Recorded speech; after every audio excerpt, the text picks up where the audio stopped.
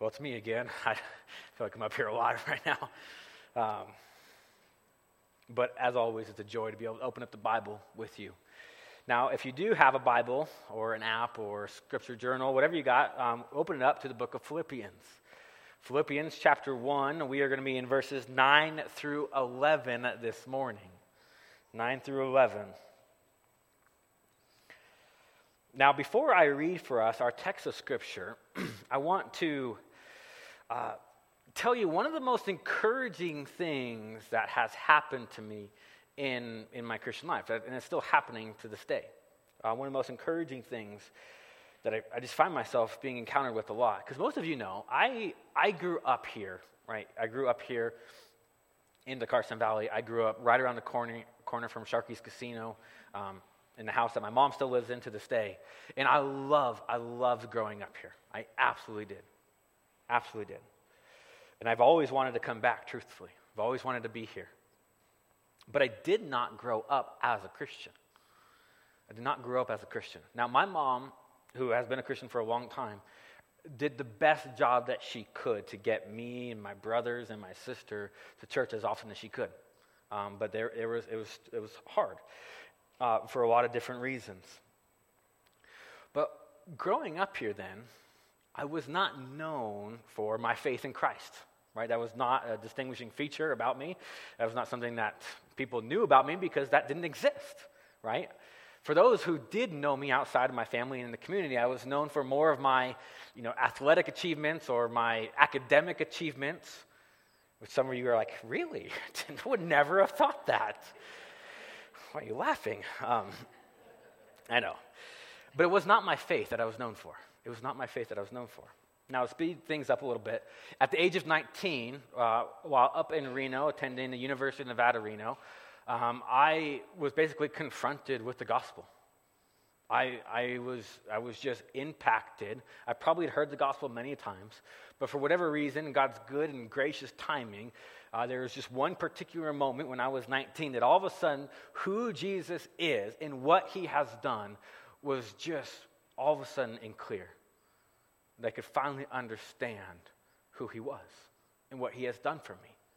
And I was saved by him. And at the core of my salvation, and you need to know this, it wasn't because my life was falling apart. It wasn't because I was hitting rock bottom, so to speak. I was actually doing very well. But what happened is when God revealed the gospel to me, when he revealed to who he is to me, he also revealed something about myself that I had never understood before. That I was not, even though I wasn't, on the nightly news, I wasn't this bad person in which, you can sometimes think of yourself as. But all of a sudden I began to understand my own heart. I understood that there was jealousy in my heart. There was pride in my heart. There was this unpureness about me, about what I was worshiping, what I was getting my identity from, that was altogether not from Christ. And it was all about me. And I just remember just being broken by that reality. And I would say that's when Jesus not only revealed to myself who I am, but the gospel became good news, right? What Jesus did on the cross when he went and died on that Roman cross, it was not for his sins, but it was for my sins. Because I had screwed up. I had rebelled. And I knew that. So when I became a Christian, I surrendered my life to the lordship of Jesus. After, a little bit later on, I had this feel, this call to ministry, both internally but also externally for those that I was trying to follow Jesus alongside with. And I didn't know what that looked like, but I knew that I wanted to share the good news. I knew I wanted to be able to preach the gospel. I knew that I wanted to be able to reach people like me who thought they were just kind of this good old boy. But the God of all creation was saying, no, you need me. You need me more than you need anything else. And so really, the first and only place in my life I've ever felt called to go and preach the gospel has been here. And so I desperately wanted to do that. So I started praying. Okay, how does that look like? Jean and I were newly married. We're trying to figure out, okay, how are we going to do this? And so I began to pursue getting experience in ministry, experience in preaching. I started pursuing and getting different theological degrees just so I could better understand the word. And so when I do step into a pulpit like this, I'd be able to rightly share of who God is and what he's done.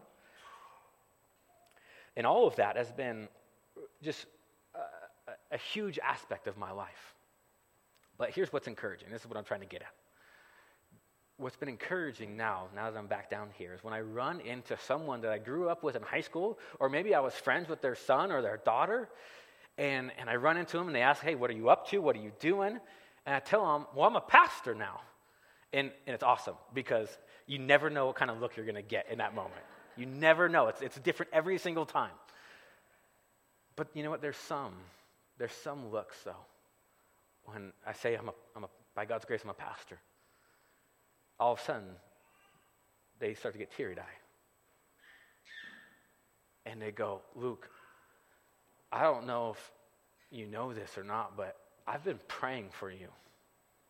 I've been praying for you since you were a little boy. I've been praying that there would be a day when you knew Christ. And I had no idea. I had no idea. And I just remember being floored in those moments also, going, wow, God, you have been working in my life in ways I never would have suspected. And you've been using the prayers of your people to accomplish your purposes. And so, for those of you who have maybe had those answered prayers in your life, you know how impactful it is to see that. To see that. And so, here's what I want you guys to point out to you. When people share that they've been praying for me, I've been praying for that I'd know God, I would know Christ, I believe the gospel. What stood out to me is that they weren't just praying about me they just wanted me to be healthy, wanted me to be wealthy, wanted me to, just have all the things that which maybe the American dream can sum up. It wasn't just about my circumstances, but what they were praying for was for my walk with Christ. And that was what impacted me, is that they were praying that I would know Jesus and follow him. They were prayers, not just about me, but they were prayers for me. And so as we begin to walk through this passage of Philippians, what you're going to see is Paul revealing what he has been praying about for this church of Philippi. That he has not just been praying about them, but he even shares what he's been praying for them. Because just like me, it can have a huge impact on your life when you know specifically what people are praying for you about. And something that we're going to see what Paul was praying for this church in Philippi. And by God's grace, what we can continue to pray for each other. So if you guys, hopefully you're already there, let's look at Philippians chapter 1, verses 9 through 11. Let me go ahead and read this.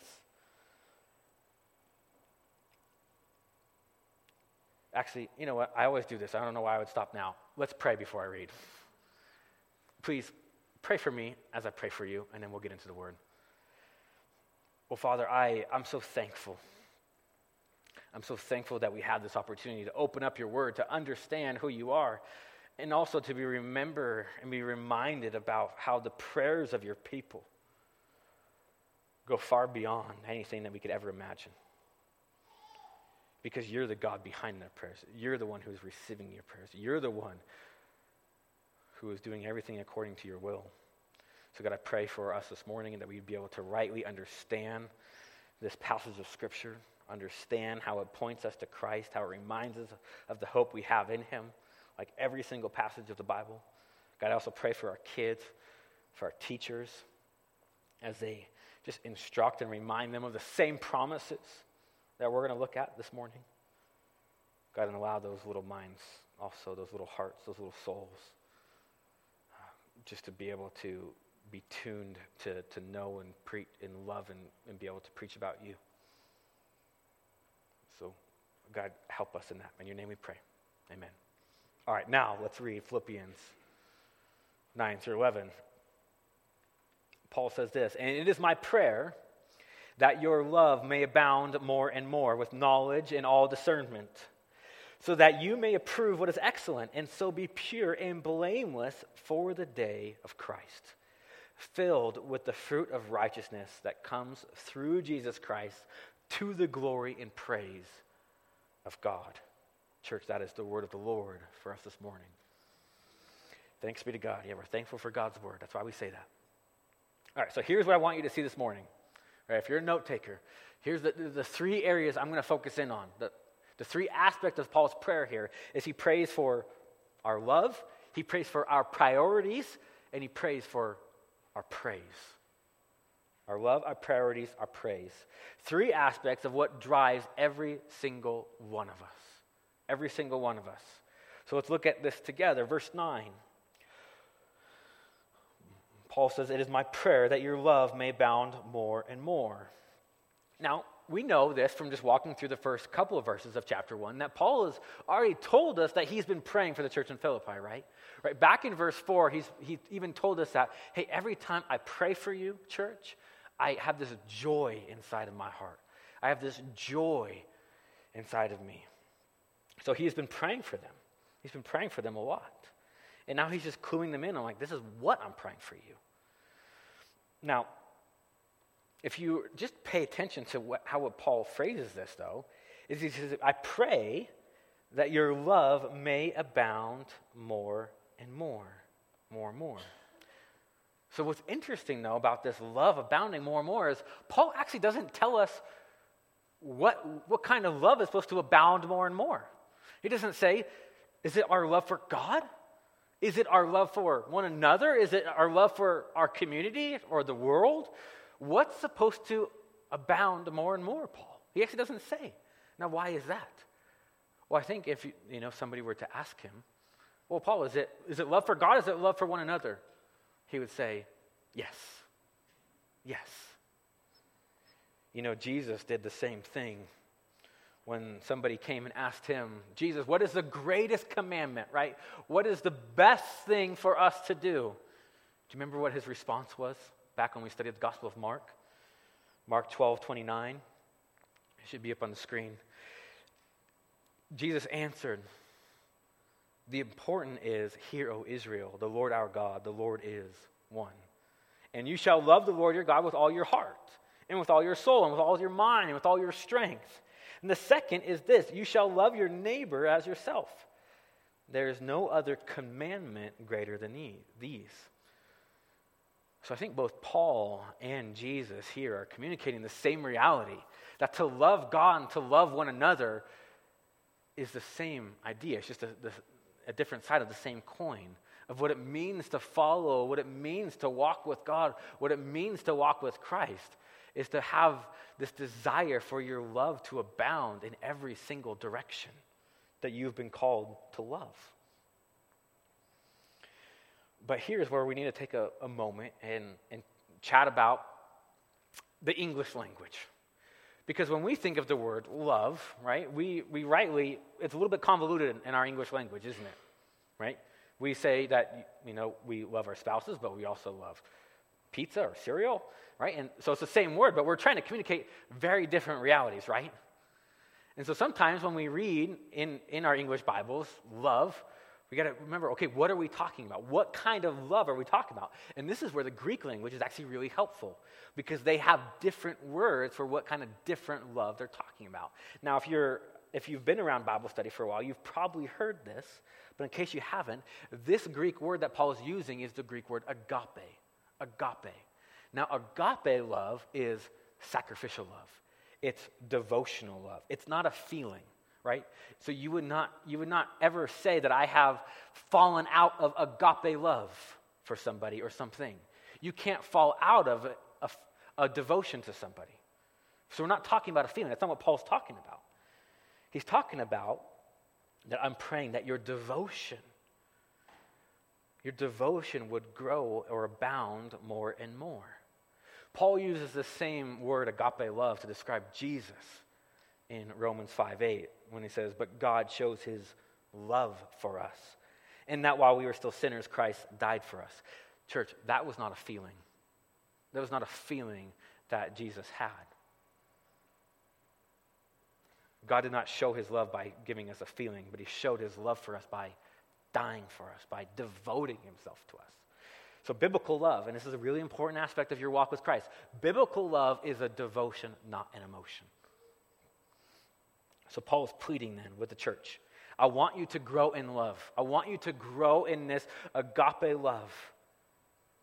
And he knows, and by the way, Paul's already talked about this, his love for this church. He knows that love already exists in this church. He's not saying like, man, you guys, you've lost your first love. He's not saying that like that will happen to other churches.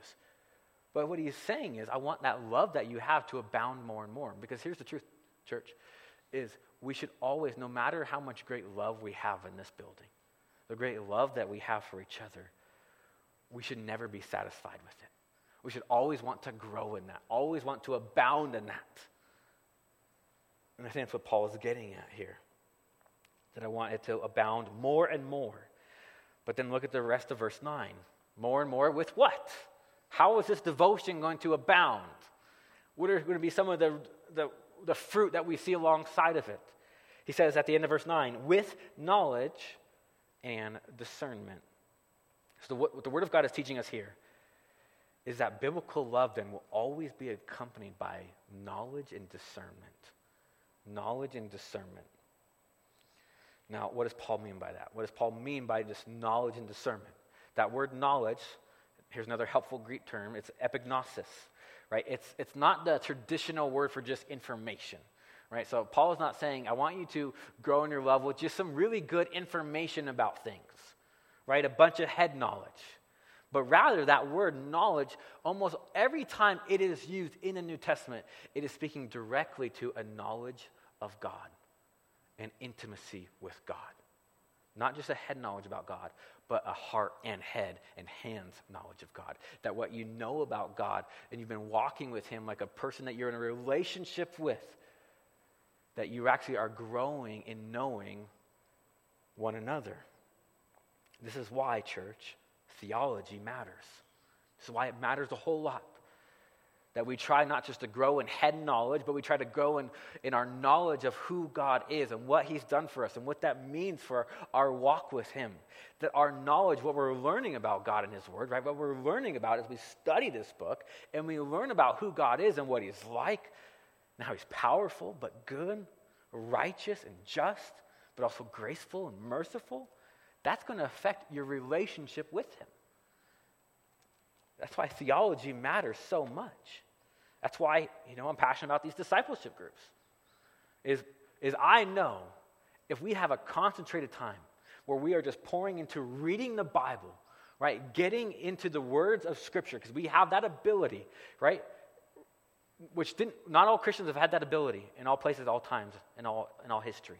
But we do. To know God, know what he's like, it's going to abound our love for one another and for him. Because you can't love the God you don't know, church. You cannot worship a God you don't know. You can't follow Christ if you don't know where he's going. That's why knowledge and knowledge of God is so important. But as I mentioned, it's not that dry intellectualism. It's a knowledge of God that's intimate. A knowledge of God like the knowledge that you want to grow with, maybe with your spouse or with your family or with your kids. It's not just a dry intellectualism like what are things that he likes to eat and doesn't like to eat. You want to know more than that. You want to know what makes their heart beat. And I can assure you that when we grow in that knowledge of God, church, when we do grow in that knowledge of God, man, there's going to be this abounding love that happens not only for him, but also for each other. But it also will affect our discernment. Paul says it's going to abound more and more with knowledge and all discernment. Discernment. Now, discernment, right, that's being able to make those practical decisions. Those practical decisions in your life. Because we know this about the Bible, or maybe you don't. Does the Bible tell you everything that you want to know in this life? Does it tell you about every decision that you're going to have to make in this life? Is it laid out in here? No, it's not. It's not. Right? It doesn't tell you who you should marry. It doesn't tell you where you should live, what kind of job you should have, where you should retire, if you should retire. It doesn't say specifically, hey, Luke Worko, right, here in Minden, Nevada, this is where I want you to live. It doesn't say that. It does not say that. So what do we do with that then? What do we do if the Bible doesn't speak to all those particularities in our life? Well, when you grow in knowledge of God, you grow in this discernment of being able then to make decisions based upon and in accordance with your knowledge of God. And this is where Paul goes. Look at verse 10. It says, so that you may approve what is excellent. So that you may approve what is excellent. Right? So that you would be able to have the foundation built upon you to be able to make those decisions that you will have to make in your life in accordance with your love and knowledge of God. And that's point number 2, our priorities. So Paul is praying for our priorities. So let's think about this. Let's think about this. If we're growing in our knowledge of God, right? If we are pursuing Him, if we're growing in our knowledge and love towards one another, will that affect our relationships? Will that affect who we should marry? Yeah. It won't say like marry this person and not this person, but certainly you will see a pattern where God deeply desires for your spouse to be one that loves Jesus. And if you're a woman, you want a husband that wants to love you like Christ loves the church. Right? You see that in the Word. It doesn't tell you exactly who you should marry, but it kind of gives you the framework which you're going to build that around. Like, does he love Christ? Because if he doesn't love Christ, then he's never going to love me like Christ. He's not going to understand what Christ's love for me is like. Or think of our jobs, right? Should I take this job? Should I move to this place? Now, you will not find that in the Word of God, exactly what you are to do. But you will see God constantly encouraging you, hey, make sure your worship of me is a priority. Don't allow the things of this world to choke out your love for me. So maybe you don't take that job if it means that you cannot worship with God's people anymore. Or maybe you do move to a spot that it's maybe more affordable so you can actually give your resources to things besides your mortgage. Right? All of these decisions that we do have to make in life, church. And you guys know this, right? Many of you guys have been making decisions about your life a lot longer than I've been alive. You know that there's this discernment that you desire when you're making those big decisions in life. And I want to encourage you. This is what Paul's trying to encourage the church, is that when you are growing in your knowledge and you are growing in your discernment, you will have this ability to choose what is excellent, to do what's in accordance with what is excellent. And that word excellent there, it's trying to communicate this reality, like there's sometimes good decisions that you can make, but it's not the best decision you can make. There's good jobs that you can have, but it's not the best job you can have.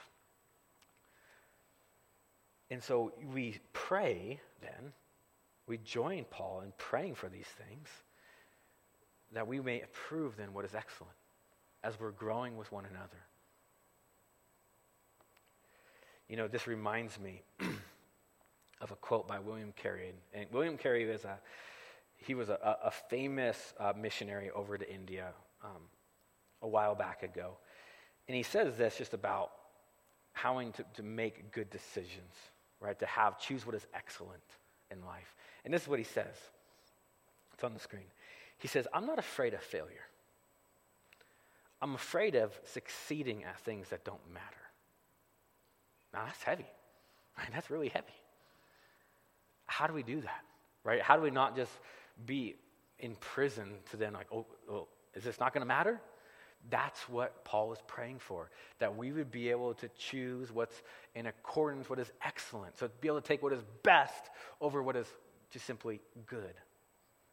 And so let the words of the Bible, church, just maybe encourage you that this is not just a book for Sunday morning, but it's a book for all of life. God doesn't just care about what you do for a couple hours on Sunday. He cares about how you live all of your life. All of your life. And that's where even Paul goes with this. If we keep reading, he says, to approve what is excellent, and so be pure and blameless for the day of Christ. For the day of Christ. So he even goes beyond just these daily decisions. Like, no, what I want for you, church, is to live in light of the last day.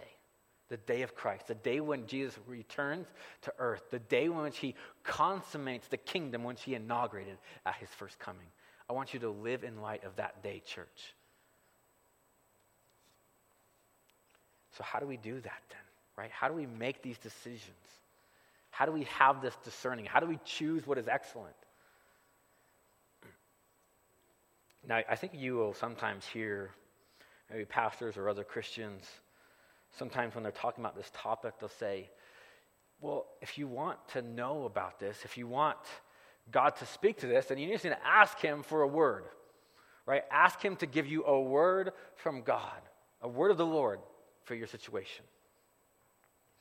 And I want to speak to this really quickly, because I think that you could easily fall into a ditch, just basically a heretical ditch on one side.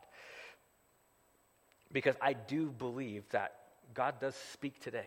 He absolutely does speak today. Because he's the same God that is the same yesterday, today, and forever. God spoke everything into existence, right? Does God still speak today? Absolutely. Now, before you guys who have maybe an aversion to any kind of charismania, hear me out. This is what I'm saying. This is what I want to make clear on this. I'm not saying that when you say, I want to hear from the word of the Lord, that you're saying that you can throw this out. Or that when you want to know how to make a life decision and you want to hear from God, that it's some kind of extra, hyper spiritual experience that is not rooted in God's word at all. It's not what I'm saying. But I do think that God does speak to us today. You know, the best way that he speaks to us is through the words that he's already written to us. And so we can grow in our knowledge of God. And we can come and say, Lord, I got this going on. You know, because he knows about it. Right? He knows about these decisions that you have. And he said, Lord, can you help me make a decision that's wise, discerning, that's glorifying to you? And you know what? One of the ways that you know that you're making a decision that's in line with that reality is if you know who God is like. Because God's never going to give you a word. God's never going to give you discernment that goes against what the Bible says. That's never going to happen. And you never have to pray that God would reveal something about him that's new. Like, for example, say, hey, God, are you, I want to hear from you, I want a word from you, but are you really loving? Can you tell me if you're loving or not? Or could you tell me have you changed your mind about marriage? Have you changed your mind about what my worship should be directed towards? See, God has already given us that. Clearly, he's spoken to that. And when we understand what God has clearly spoken to, then you're able to then use discernment and use in accordance what is excellent and be pure and blameless in light of the last day. Now, that word's pure and blameless. I want to unpack those because those are important for this discussion. That word pure, that's not meaning like that you should desire to be sinless. Even though that's the truth, that's not what Paul's talking about. Or saying that somehow if you are sinless, then God's going to be more happy with you, that he's going to love you more, and everything's going to go well in your life. That's not what he's talking about. But to be pure, in what Paul is talking about, he's using the language to be pure as in pure in heart. It's the same term that people use to describe metals. Say, hey, is this gold pure? Meaning, or does it have other things going on inside of it? So what Paul is saying is he wants you to be pure in heart. He doesn't want you to be maybe syncretist in your worship, meaning that, okay, yeah, I trust Jesus here in this part of my life. He rules over this part of my heart, but not over here. So there's a little bit Jesus over here, maybe a little pop psychology, maybe a little bit of whatever I feel in that moment. What Paul is saying is, I'm praying that you would be pure, that all of your life would have Jesus on the throne, that your heart would be without other aspects of worship or other things competing for your worship. And that's why he goes on to even say blameless. That word blameless means to basically not falter or to not stumble, whether you are stumbling or that you're having a role maybe having other people stumble because of you.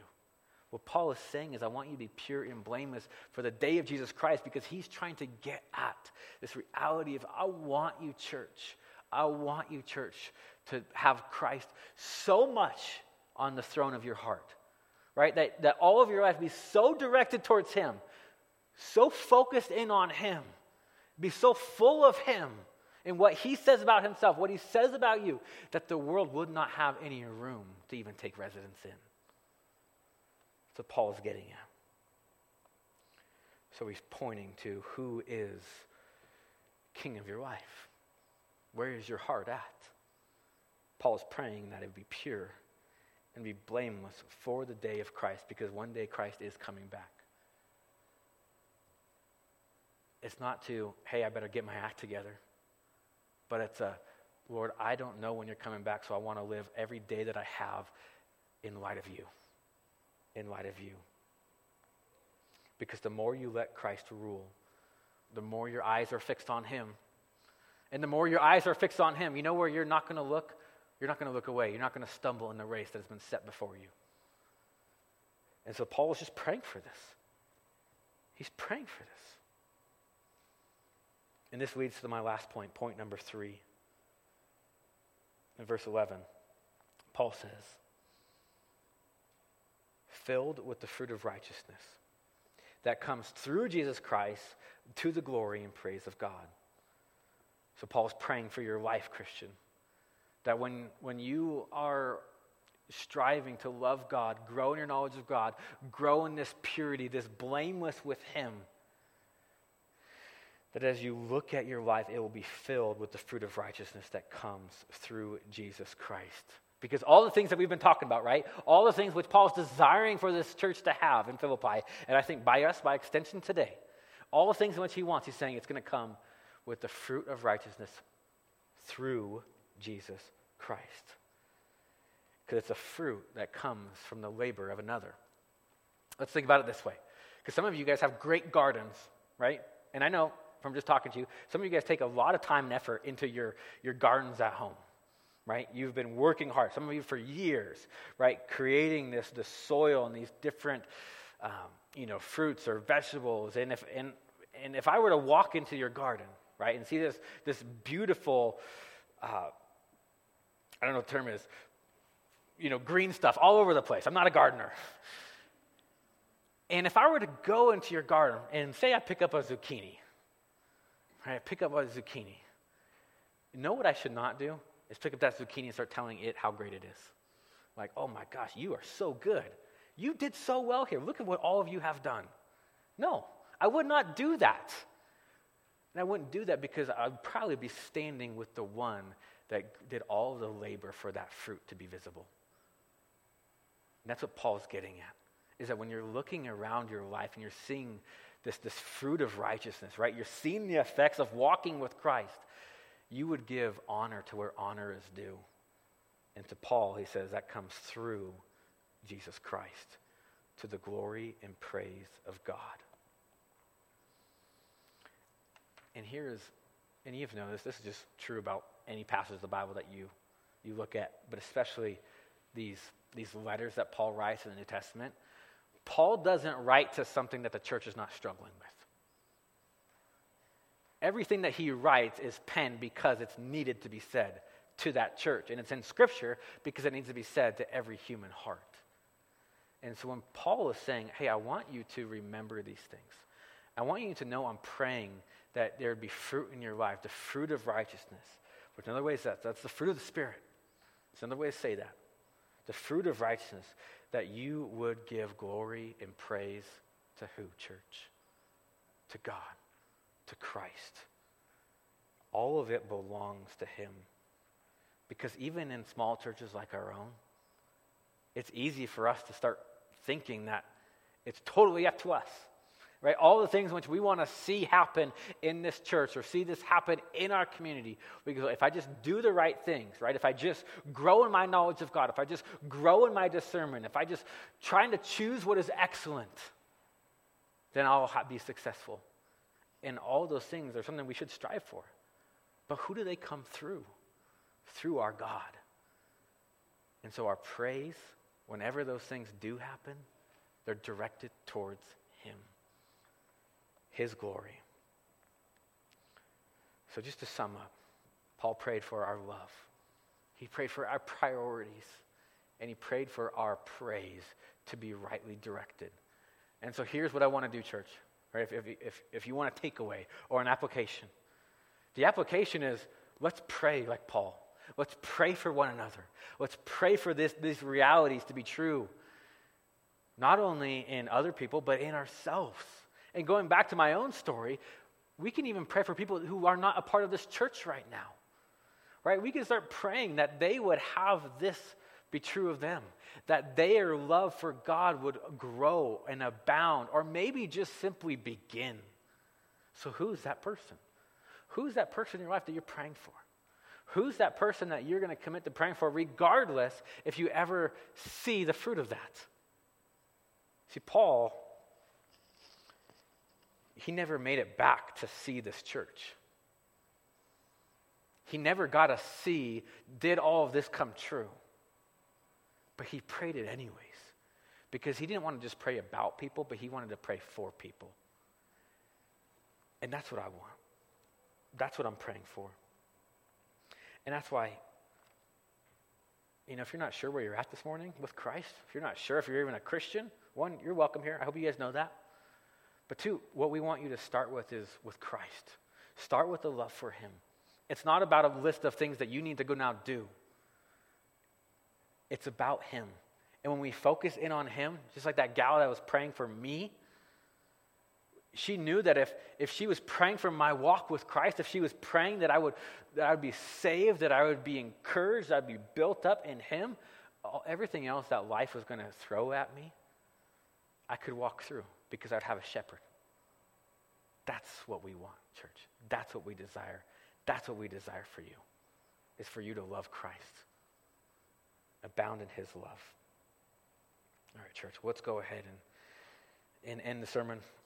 Let me pray for us, and then we'll respond with the song and then another piece of scripture. But let's go ahead and just pray together now. Well, Father, I do want to just thank you. I want to thank you for your word. I want to thank you for Paul and for his prayers and his love and his intimacy with you. Because everything in which Paul prayed about, Lord, is stuff that I want.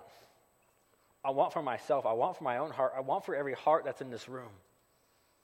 And God, I don't know where everybody's at, but you do. So God, I pray that you would abound their love all the more. I pray that you would abound